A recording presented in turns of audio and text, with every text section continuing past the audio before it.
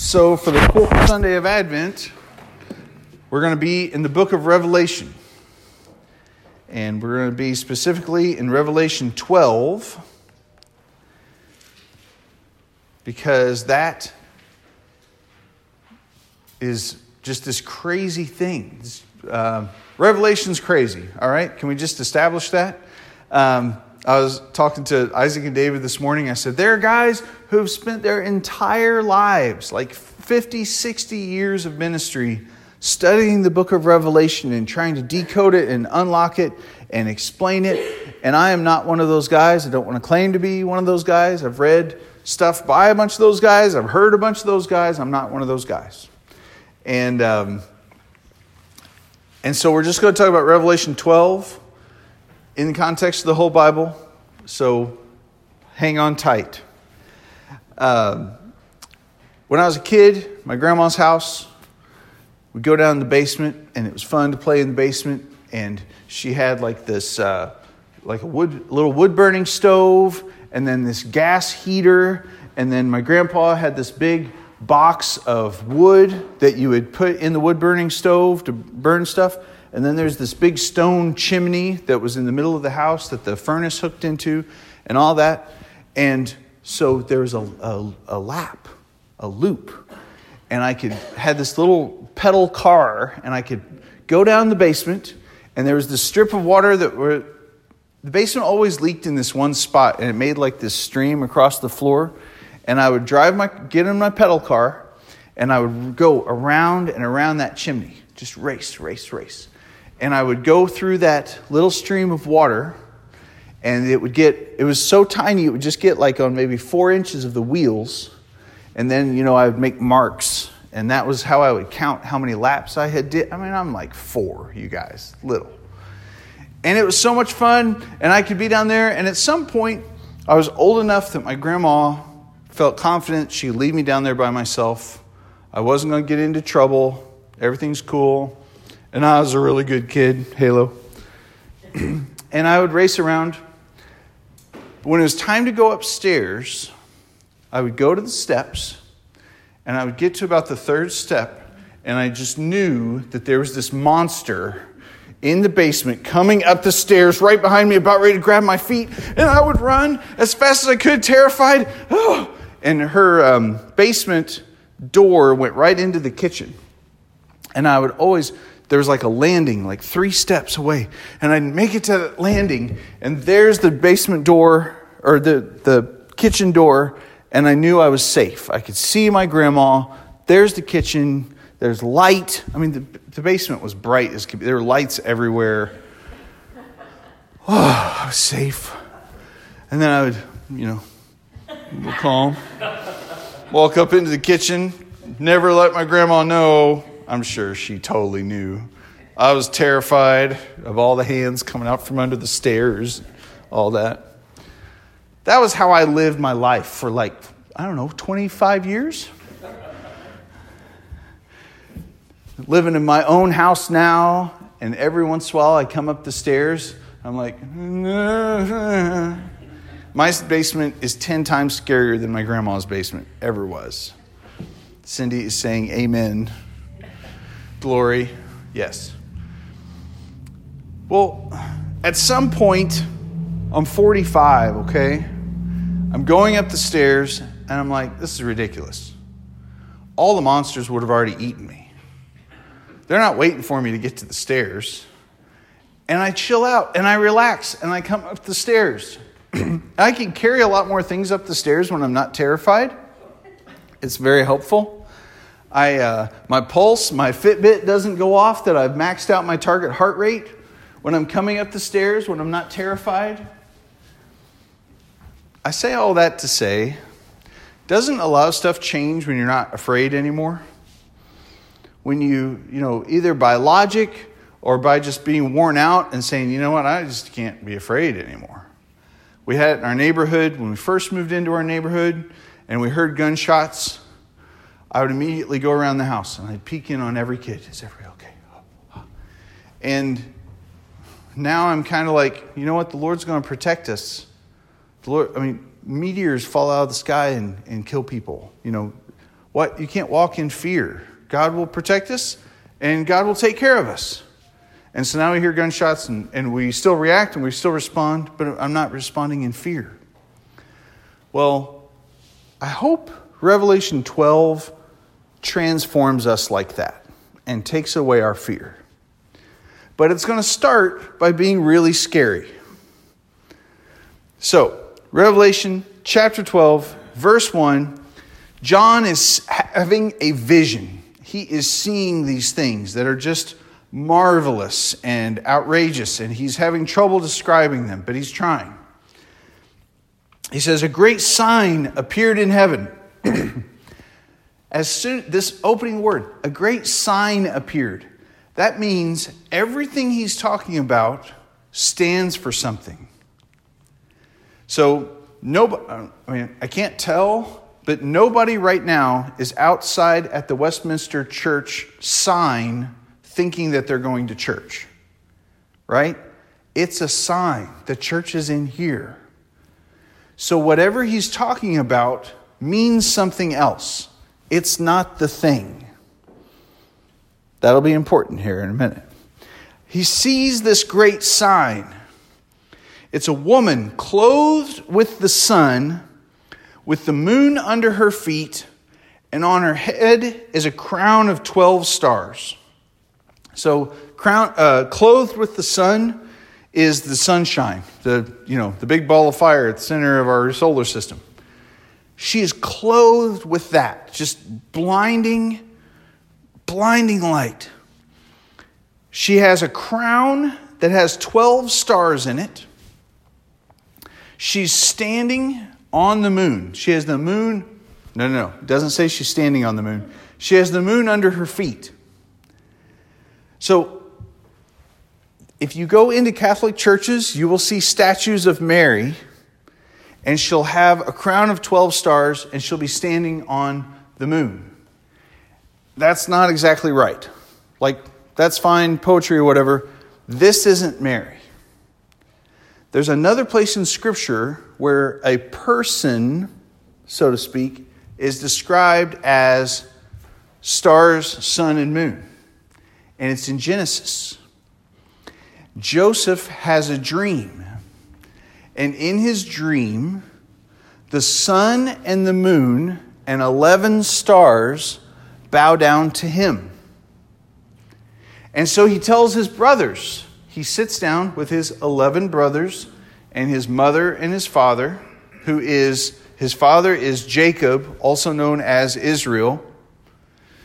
And he says, I had a dream that y'all were bowing down to me. So who's y'all? Y'all is the house of Israel, the family of Israel. Israel and his 12 sons, which would become the 12 tribes. And so here you have a woman clothed with the sun, standing on the moon, and 12 stars, which Joseph would have been one of those, right? There she is. So a lot of people think this could be Israel. There's a lot of other places in Scripture where Israel is spoken of as God's wife.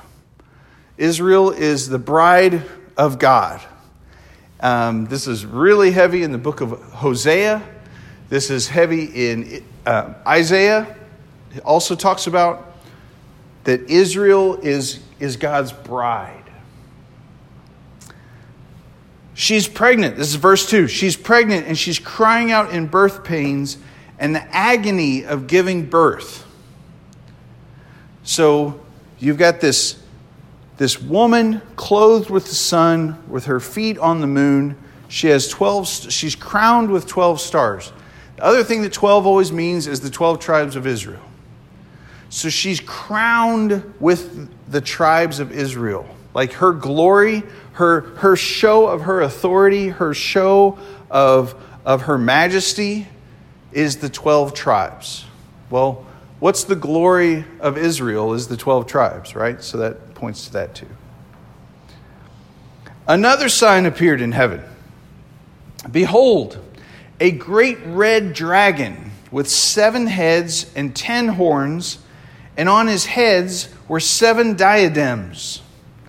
So this red dragon appears, The red dragon has 7 heads and 10 horns. So my son David, he's real into like drawing and design stuff. And I said, Davo, you know what that means? They didn't have symmetry. They weren't evenly distributed. He said, oh, that drives me crazy. That has to be the devil. So there's 7 heads, 10 horns. On the heads are 7 diadems. A diadem is like a jeweled crown. So you have this woman who's crowned with 12 stars. You have this dragon that has 7 heads and 10 horns and 7 crowns. So all this gets into Hebrew numbers and what the Hebrew language thought about numbers and what Hebrew people thought about numbers. So 7 was perfection. So this dragon is sort of a mockery, sort of poking fun, sort of a mockery. What's Weird Al makes the songs, right? It's a spoof. It's making fun of it by imitation. You know, I've got the perfect number of heads. I have horns for 10 tribes. A horn throughout the Bible, a horn even in the altar and in the tabernacle, a horn is strength, something of strength. So this dragon is mocking. It's got the perfect, 7 is a perfect number. So it's got the perfect number of heads. It's got the perfect number of crowns. But it's imperfect. It's evil. It's this great red dragon. And on his heads are 7 diadems. His tail swept down 1/3 of the stars of heaven and cast them to earth. And the dragon stood before the woman who was about to give birth, so that when she bore her child, he would devour it. So the woman is struggling in pain. She's clothed with the sun. On her feet is the moon. She has a crown of 12 stars. And this 7-headed dragon is lying in wait to devour her child as soon as it's born. Other crazy thing that seems really popular with preachers was I read across 3 different sermons that all said this, that they wanted to have a nativity scene that looked like this. Which I think that would scare everybody, right? So there's this dragon. This is all the scene. So what's going to happen? She gave birth to a male child. And let's see. Oh, wait, we forgot his tail. His tail swept down 1/3 of the stars of heaven and cast them to earth. There are a lot of places in Scripture where whenever it talks about stars in heaven, it either means, remember God's promise to Abraham, that your offspring will be as numerous as the stars in the sky. So these are people. Or these are part of the heavenly host. There's some places where the prophets talk about the stars as being angels. So the dragon with his tail swept 1/3 of the angels and cast them to the earth. His tail swept down 1/3 of the stars of heaven, cast them to earth. The dragon stood before the woman who was about to give birth, so that when she bore her child, he would devour it. She gave birth to a male child, one who's to rule all the nations with a rod of iron. This mighty boy. But her child was caught up to God and to his throne. So as soon as the child is born, the child, well, it doesn't say as soon. The child is caught up to God and his throne, and the woman fled into the wilderness, where she has a place prepared by God, which she is to be nourished for 1,260 days. So, I want you to hold all this in your head. There's this woman. You see how she's dressed, what she looks like. She is having this just writhing in pain, about to have a baby. There's this dragon, this 7-headed, 10-horned 7 crowns about to devour the baby. Its tail swipes and knocks a third of the stars in heaven down to the earth. The child is born. God scoops the child up and takes him to his throne. And this child is going to rule all the nations with a rod of iron. Mighty, strong. Then the woman flees to the wilderness where she has a place prepared by God, and she's going to be there for this set amount of time. So John sees all of this, and John is a good Jewish kid. And he has been trying to understand the law all of his life. He's been immersed in it. He's never watched any movies. He's never seen a TV show. He's never read a book. Everything he's ever done has been reading the Old Testament, talking about the Old Testament, hearing people. Every Sunday, he would go and hear all the old guys talk about the Old Testament and talk about what this could mean, what that could mean. So as he sees all of this, things are going to come to mind. Things are going to come up. As he writes it down and distributes it to the Jewish believers in Christ, they're going to hear things. Things are going to come up. Like Psalm 2. Psalm 2.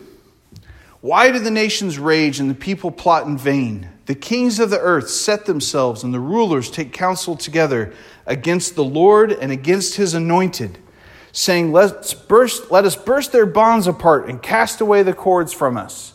The kings of the earth are rebelling against God. He who sits in the heavens laughs. The Lord holds them in derision. Then he will speak to them in his wrath and terrify them in his fury, saying, as for me, I have set my king on Zion, my holy hill. I will tell of the decree. The Lord said to me, you are my son. Today I have begotten you. Ask of me, and I will make the nations your heritage and the ends of the earth your possession.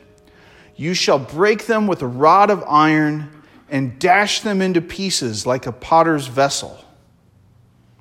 So all of a sudden, we realize God has been talking about his son ruling with an iron scepter since he spoke through David in Psalm 2. So what's going to happen to this little child that was caught up? He's going to rule with an iron scepter.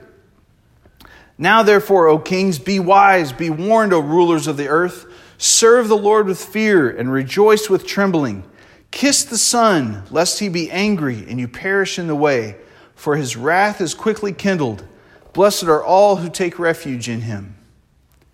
So this little child that was born to this spectacular, amazing woman that was born, that was about to be eaten by this dragon, has been rescued by God and is the Messiah, is the Savior of the world that will rule all nations with an iron scepter.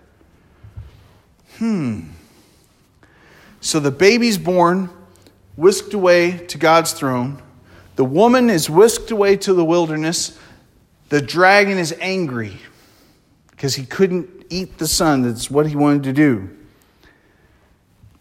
You know how when you watch a movie and you see the hero and he does all this stuff, and then they skip over to the comic relief and the comic relief is doing a whole bunch of stuff. When the comic relief, guy is doing all this business, is the hero just sitting over here, waiting for the camera to come back onto him? No, it's all happening at the same time. Even though we're watching it like a movie, scene 1, scene 2, scene 3, they're all happening at the same time. So Revelation 1 through 6, Revelation chapter 12, verses 1 through 6, are a description of what happened. But then, Revelation chapter 12, verses 7 through 10, might be this exact same thing happening, just told in a different way, through a different camera. So listen to this. A war arose in heaven. Michael and his angels fighting against the dragon. The dragon and his angels fought back, but he was defeated, and there was no longer any place for them in heaven. And the great dragon was thrown down, that ancient serpent who is called the devil and Satan, the deceiver of the whole world. He was thrown down to the earth, and his angels were thrown down with him. So you could either describe it as there was this spectacular spectacle of a woman that was writhing in pain and about to give birth, or it was Michael and his angels. And they warred against Satan. And there's Satan, and he's like this dragon that wants to devour the baby that's about to be born. Or he is the devil fighting against him, fighting back against Michael. And this war happens. And you could describe it as the devil's tail swept a third of the angels, swept a third of the stars and cast them down. Or you can say Satan the deceiver and his angels were thrown down with him. So they're all covering sort of the same way. We're talking cosmic stuff, so you can describe it in a couple different ways. Well, what I love to do, whenever things get confusing, and I can tell by your eyebrows that they are, I love to say, okay, is this important? Who's going to define whether this is important or not? Jesus is. So let's figure out, I do this, you guys, I do this with tongues, I do this with miracles, do this with forgiveness and confession. Anytime anything comes up, figure out what Jesus said about it. Jesus said something about all of this in Luke 10.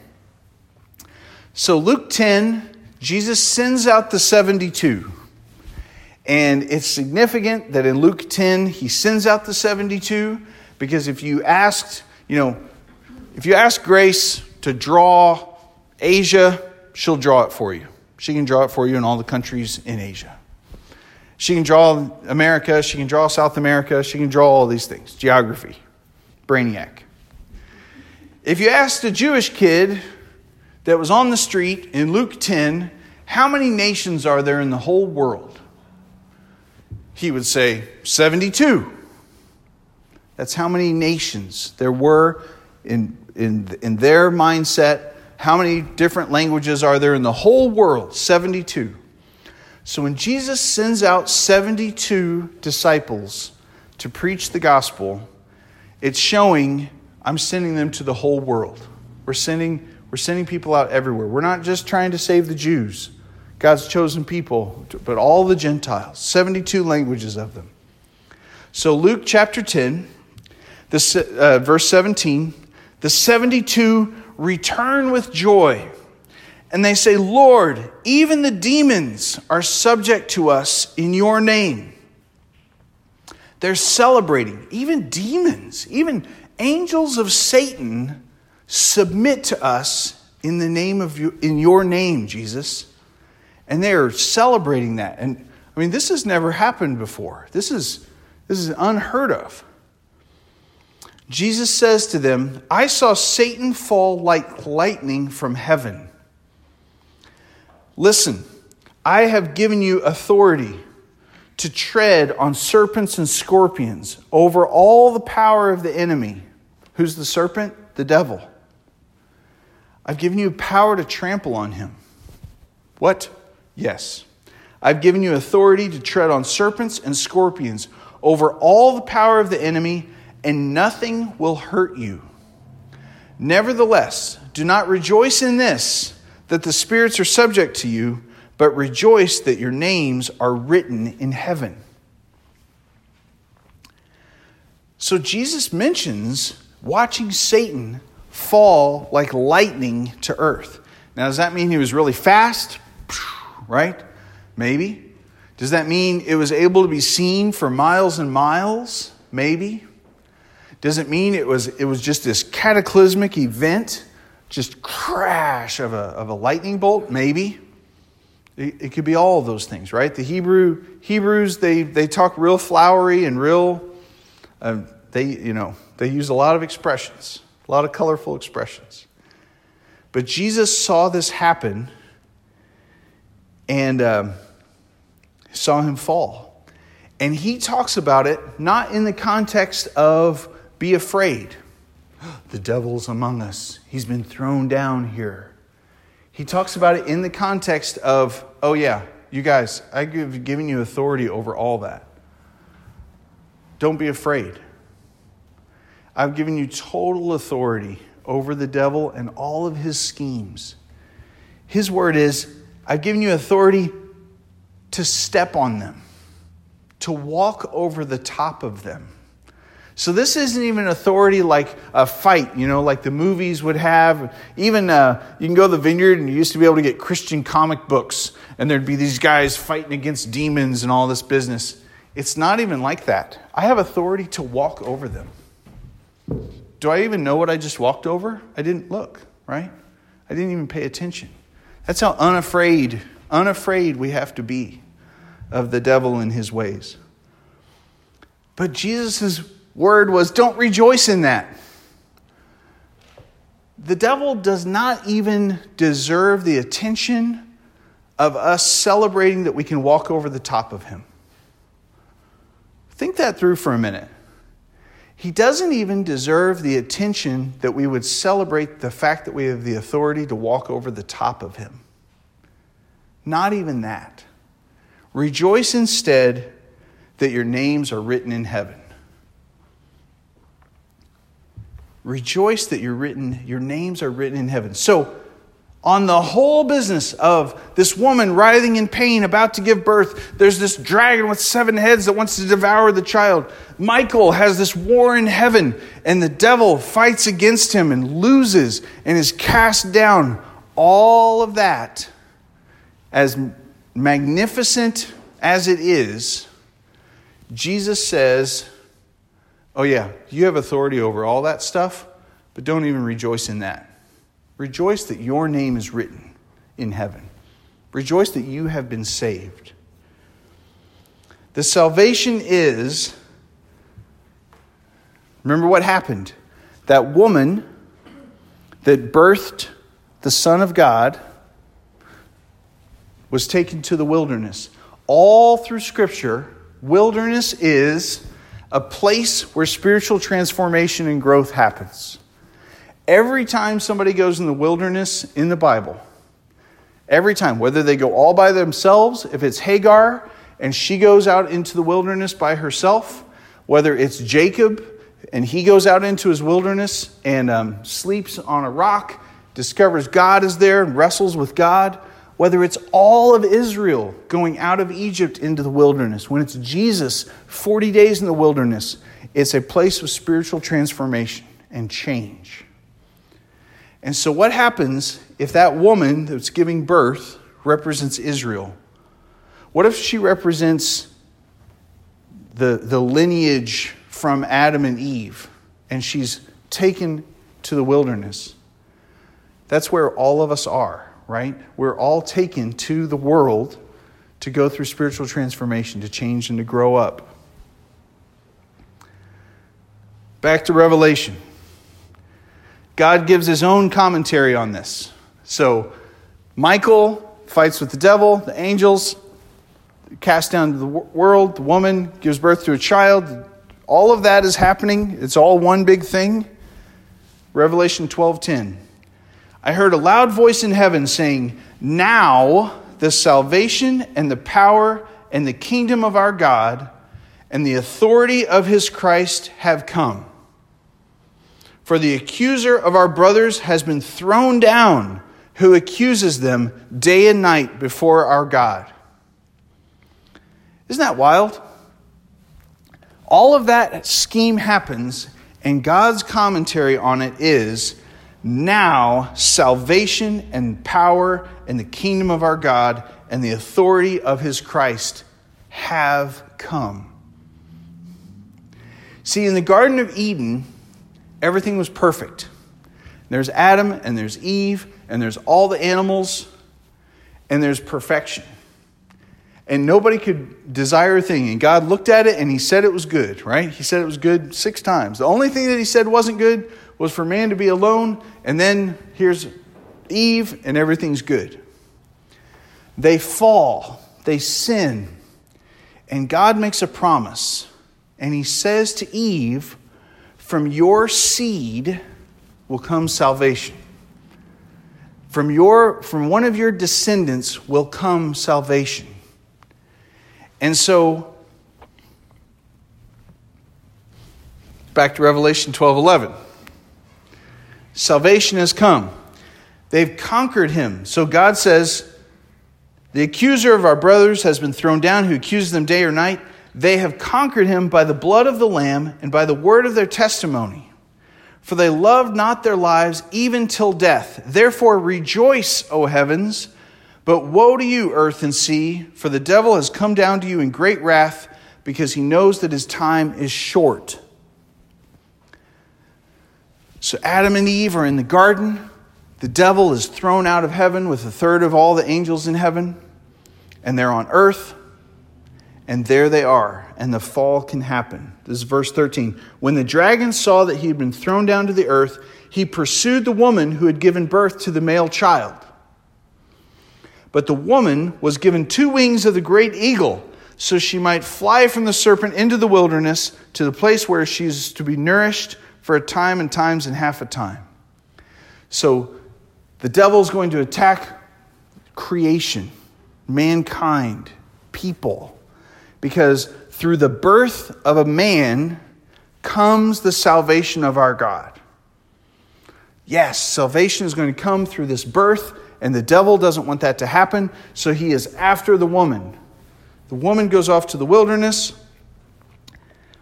The serpent pours water out like a river out of his mouth. So all the movies, there's fire-breathing dragons. In this vision, it's a water-breathing dragon. Sweep her away, but the earth comes to help the woman. Remember, this is all just a vision. The earth comes to help the woman. The earth opens its mouth, swallows all the water that came out of the dragon's mouth. And then the dragon is furious with the woman and went off to make war on the rest of her offspring, on those who keep the commandments of God and hold to the testimony of Jesus. So look at world history, and you go back, and we'll start in Exodus. Pharaoh hates the Jewish people, and he wants to kill them. And he says to all the Hebrew mothers, he's like, kill all the sons. Whenever a child is born, and the nursemaids, the doulas, the women that are helping the babies be born, they go, they don't want to do it. They go, these Hebrew children are so hardy. The women give birth to their children before we ever have a chance to go in there and kill all the babies. They're just too strong for us. Pharaoh's trying to wipe out all of the Hebrews. Why? Because the devil wants to wipe out the line from Adam and Eve that will give birth to the Messiah. There are even some Bible scholars that say when Abraham was traveling around, remember how Sarah was super beautiful? And Abraham would show up with her and he'd be like, man, if they find out you're my wife, it's going to be bad. They're going to kill me and they're going to take you. So say that you're my sister. And all of that all threatened the line of Abraham. Because if one of them would have taken Sarah to be their wife and had a child with her, it would have messed up this pure line of Abraham, right? So even that, there's this war against Adam and Eve's offspring. And Esther, book of Esther, when Haman wants to kill off all the Jewish people, just kill off the whole race of them, complete genocide, destroy them all. And Esther saves the day, right? And Mordecai and all that. We didn't spit when I said Haman. We're supposed to be mad and yell. Ugh. So you got this long line of the devil working through politics, working through culture to wipe out God's people because he knows that his time is short, right? That's verse 12. Rejoice, heavens, and you who dwell in them, but woe to you, O earth and sea, for the devil has come down to you in great wrath. He knows that his time is short. So here we are, right? If you look at church history, this has continued. And I'm not one of these people that has a church persecution complex and just thinks that everybody's against the church in every way. But if you look at church history, there is a lot of persecution that has happened even in the last 300 or 400 years against God's people, against the Jewish people, and against the church. Throughout the Protestant Reformation, there was persecution that was happening. There's persecution in the Muslim world right now that Christians are being persecuted in a mighty way. This is all the devil, knowing that his time is short, trying to work through culture, trying to work through, politics and various things to make things hard. Jesus didn't talk about that like we should be all woe is me and paranoid and everybody's against the church. Oh, they took prayer out of schools and that's just the beginning of the end. Jesus didn't talk like that. How did Jesus talk? I saw Satan fall like lightning from heaven. And I've given you authority to tread on serpents and scorpions. I've given you authority over all the power of the enemy, and nothing shall hurt you. So what happens if I live like that? What happens if I live in such a way? The devil wanted to get that woman and destroy her, and a flood of water came out of his mouth. And the earth opened up and swallowed all that water and rescued her. That's crazy, right? What is the worst thing, if I'm a first century Jewish person, what's the worst thing I could be afraid of? I mean, I could be afraid of the government rising up against me. It would be pretty crazy if a flood of water came dashing at me and the whole earth swallowed it up and drank it.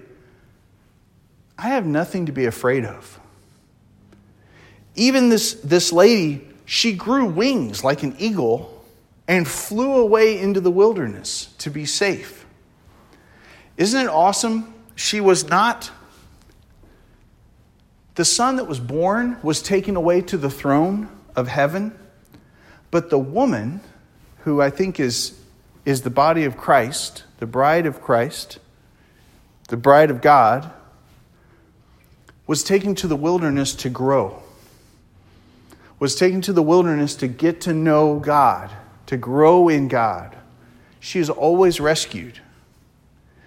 She wasn't, there's places in Revelation where there are cities, and there's big, majestic cities, and until Revelation 20, earlier on, all the cities are Babylon.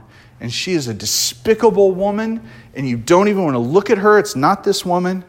And it's just this filthy, despicable woman. You'd be shamed. You'd be shamed if I talked about her. And I don't even want to talk about how shameful she is.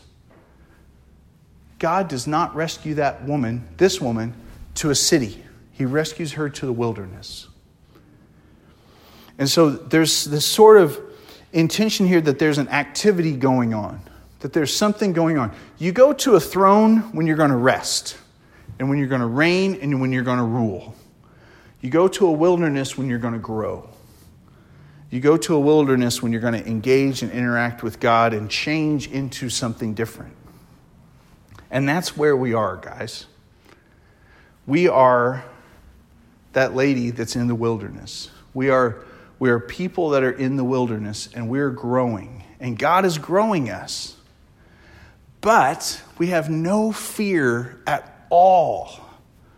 No fear at all. I have a family member who was in the Secret Service. And I've talked to him about being in the Secret Service before and guarding, these very powerful people. And he said one of the trickiest things about it was when he was in the Marines, and then when he was a policeman, you were always trained that when somebody shot at you, you would duck and cover, and you would hide, and you would shoot from that hiding place. But when you become a Secret Service agent, you are the cover. And it doesn't matter whether you agree with this dude's bill or this dude's law or, what he did with this person on staff, you're guarding him. And he said the number one thing you start to learn is when a shot is fired, you become as big as you can become, and then you shoot back, which is the opposite of what the Marines and the police do, right? I heard that when I was a little kid, and that has stuck with me my whole life. Like, how bold, how brave do you have to be that guy? How much of our lives do we deal with fear like this?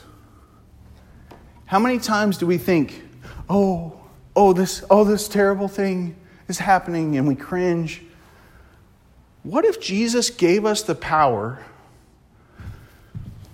to trample on everything that would cause fear? Anything that can cause fear, you have authority to walk over. We went out to Westman Park, and we're hiking in the trails on the day after Christmas because it's 60 degrees and what in the world? Evansville. And we're walking along, and I told the kids, hey guys, quit looking at the path. Because if you keep looking down at the path, all you're going to see is leaves. Look out and see how far you can see through the woods. Because it's winter, there's no leaves on the trees. We can see super far. Look out really far. Look up really big. And I think our whole day changed. Because, you walk through the woods and you're kind of like this. Right? And I think that's how we approach the TV news. And I think that's how we approach our trip to the doctor. I think that's how we approach our Facebook feed, right? What am I afraid of here?